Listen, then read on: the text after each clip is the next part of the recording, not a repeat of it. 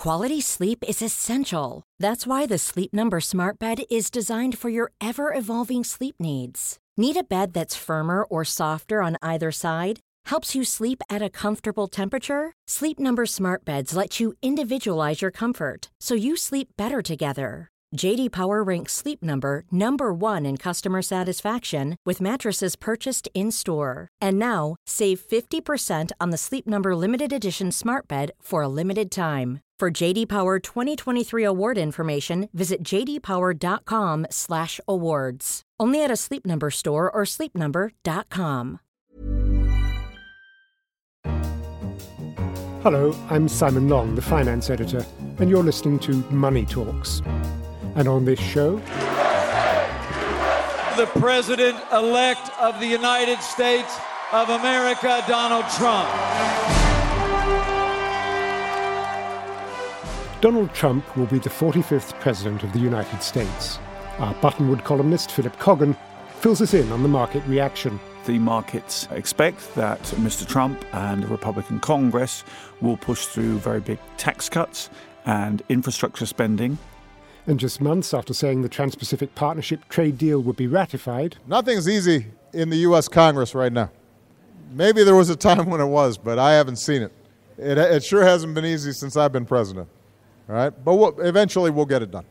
President Obama has admitted defeat. Simon Rabinovich tells us what that means for trade across the Pacific. It's a deal that has 12 member nations, and so the other 11, there's a chance that they might be able to band together and salvage something from the wreckage. Finally, Stan Pinyal discusses chaos in India after the government dumps the 500 and 1,000 rupee notes. We're now at a week's inconvenience, and some people are saying this could go on until the end of the year or even further. But first, on November the 9th, following the American election, global markets went into convulsions, a pattern all too familiar in our post-Brexit world. Mr. Trump's election victory had been expected to provoke huge sell-offs. In fact, the response has been far more mixed. Joining me now to talk about the market reaction is Philip Coggan, our Buttonwood columnist. Philip, in broad terms, how have the markets reacted? We've had a huge sell-off in the government bond markets. So at the low in the middle of the night on Wednesday morning, the Treasury bond yield was at 1.73%. It jumped to 2.26% yesterday, fallen back a bit today. So that's a big move in the context of very low yields. And we saw that repeated pretty much around the world in government bond markets. But equities did much better. So the immediate response of the futures market was to show a huge fall in US equities. By the time the markets actually opened, they rose and have risen further. So why is all this? The main reason is that the markets expect that Mr. Trump and the Republican Congress will push through very big tax cuts and infrastructure spending that will boost the American economy, in the short term at least, but of course widen the deficit. And that's why bonds are taking alarm at it. Possibly it might lead to some more inflation.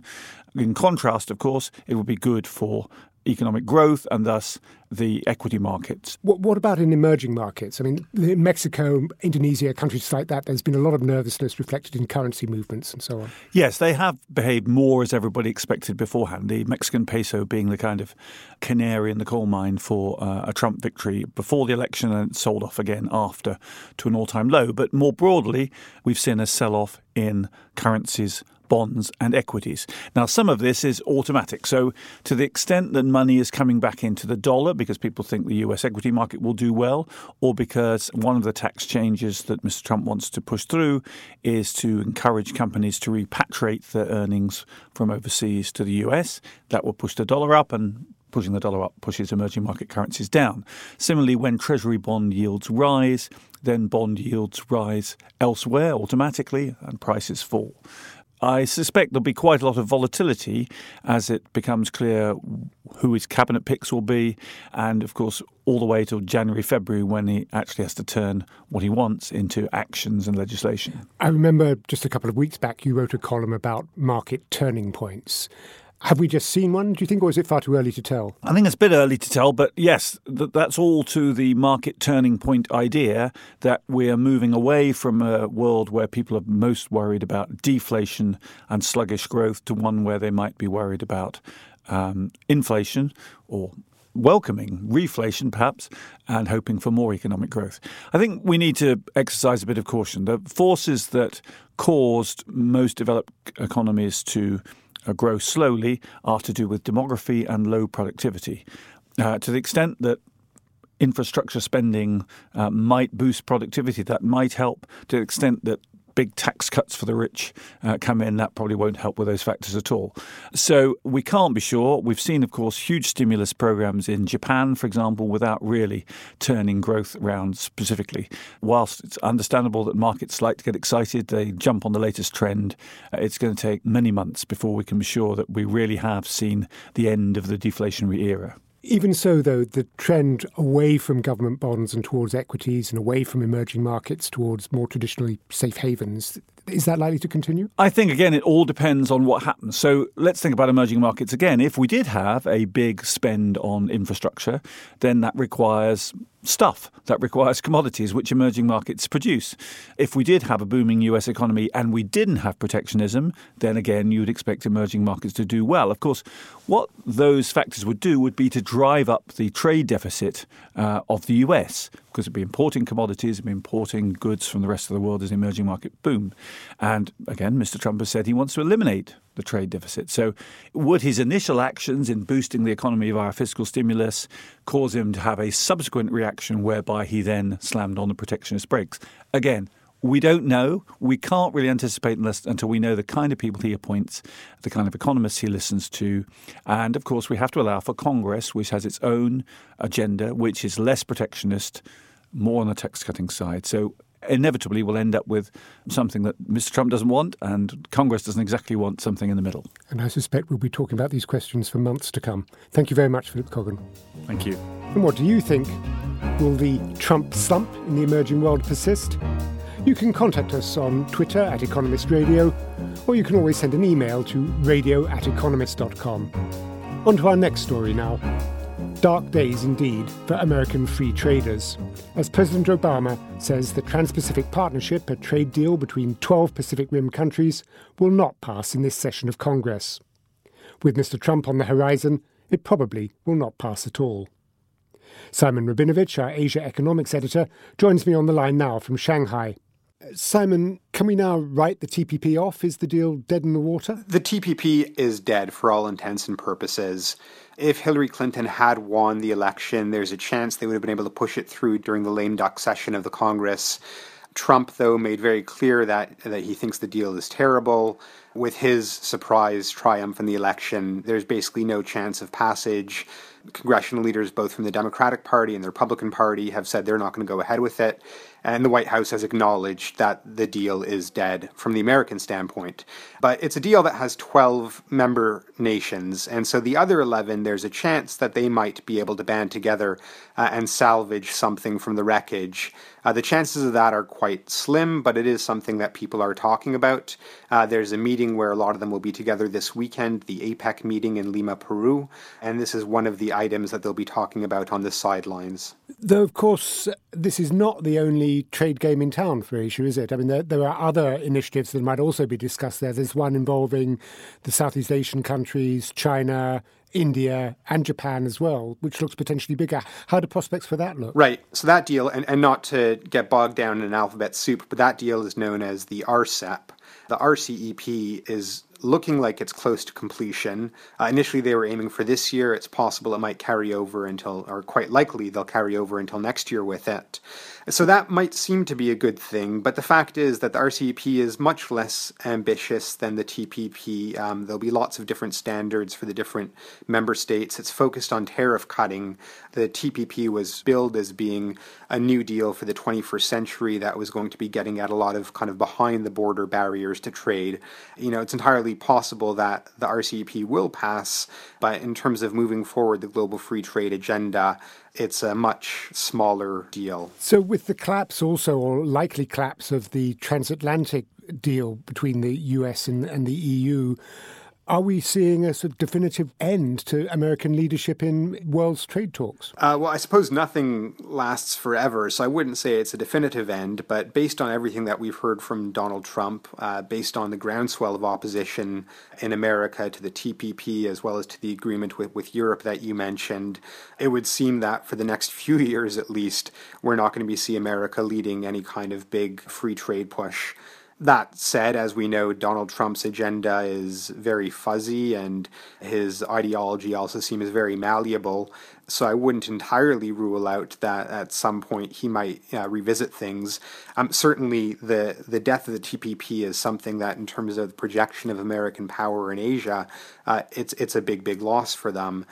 Strategically, this was a key part of the Barack Obama pivot to Asia.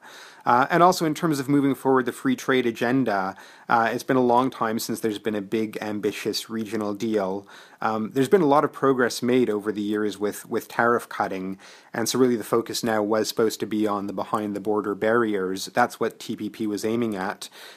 Without American leadership, it's hard to see that kind of thing going forward. And from where you're sitting in China, is this being greeted by the government there with some satisfaction? They will not be disappointed to see TPP fail. China, of course, was on the outside of TPP.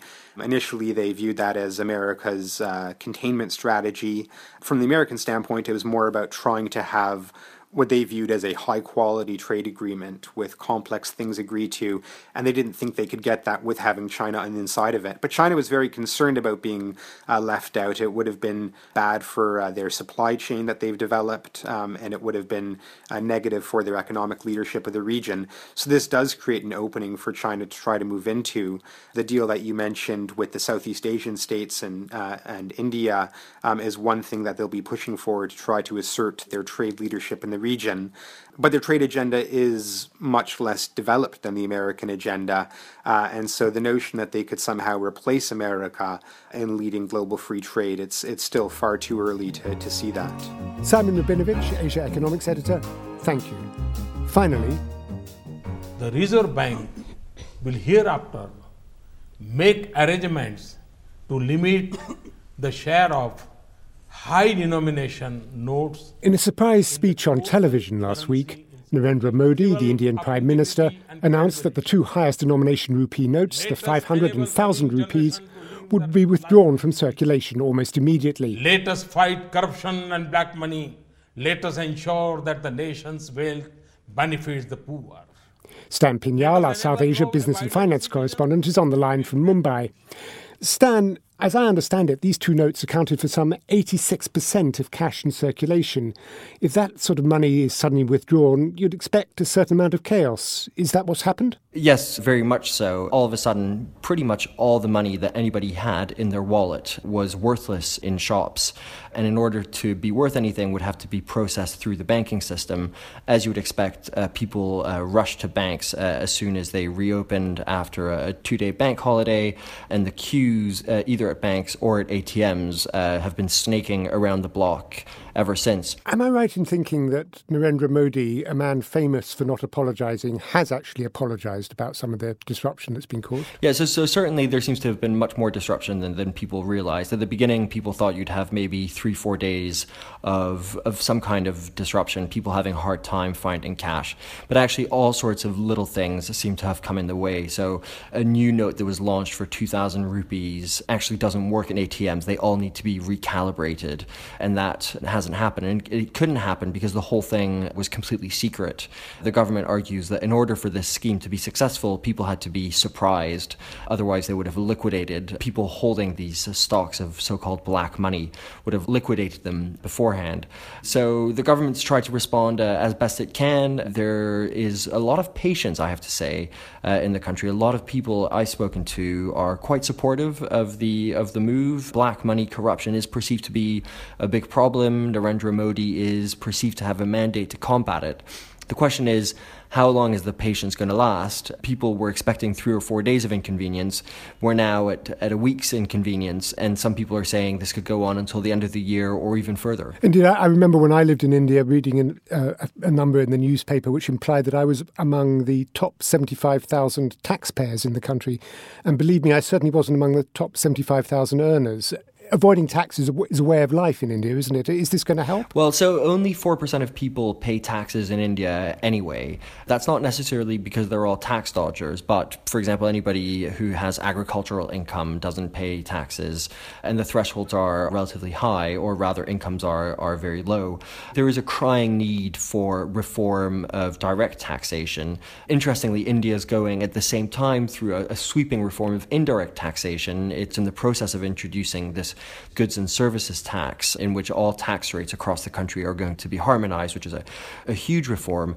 Some people are asking whether India can endure this much reform in such a short period of time. And there is some question as whether this kind of highly disruptive demonetization is necessarily the one that gives you the biggest bang for the buck, as it were. Though when it was first announced, orthodox economists were by and large overwhelmingly supportive, weren't they? I mean, has that been dented by the experience of the past few days? Yeah, certainly. I mean, the costs are bigger than people expected, and the benefits aren't clear. So the big debate is what are the fiscal implications of demonetization? At the beginning, one line that was pushed a little bit by the government was there is going to be maybe 20% of these notes that aren't going to come back into circulation. If those notes don't come back into circulation after January 1st, they are going to be worthless. That means that banknotes, which are a liability of a central bank, it's a liability that the central bank has to make good, all of a sudden those could be eliminated from the central bank's balance sheet, and as a result, the central bank would have all this money that it could pass on to the government, which is its only shareholder. Economists have now established that actually life is not that kind for the government, and in fact that argument that this will result in a big fiscal windfall for the government has somewhat abated over the last few days. Stan Pignal, thank you. Well, that's all for Money Talks this week. To read more about India's demonetization, visit economist.com. And do join us again next time. In London, this is The Economist.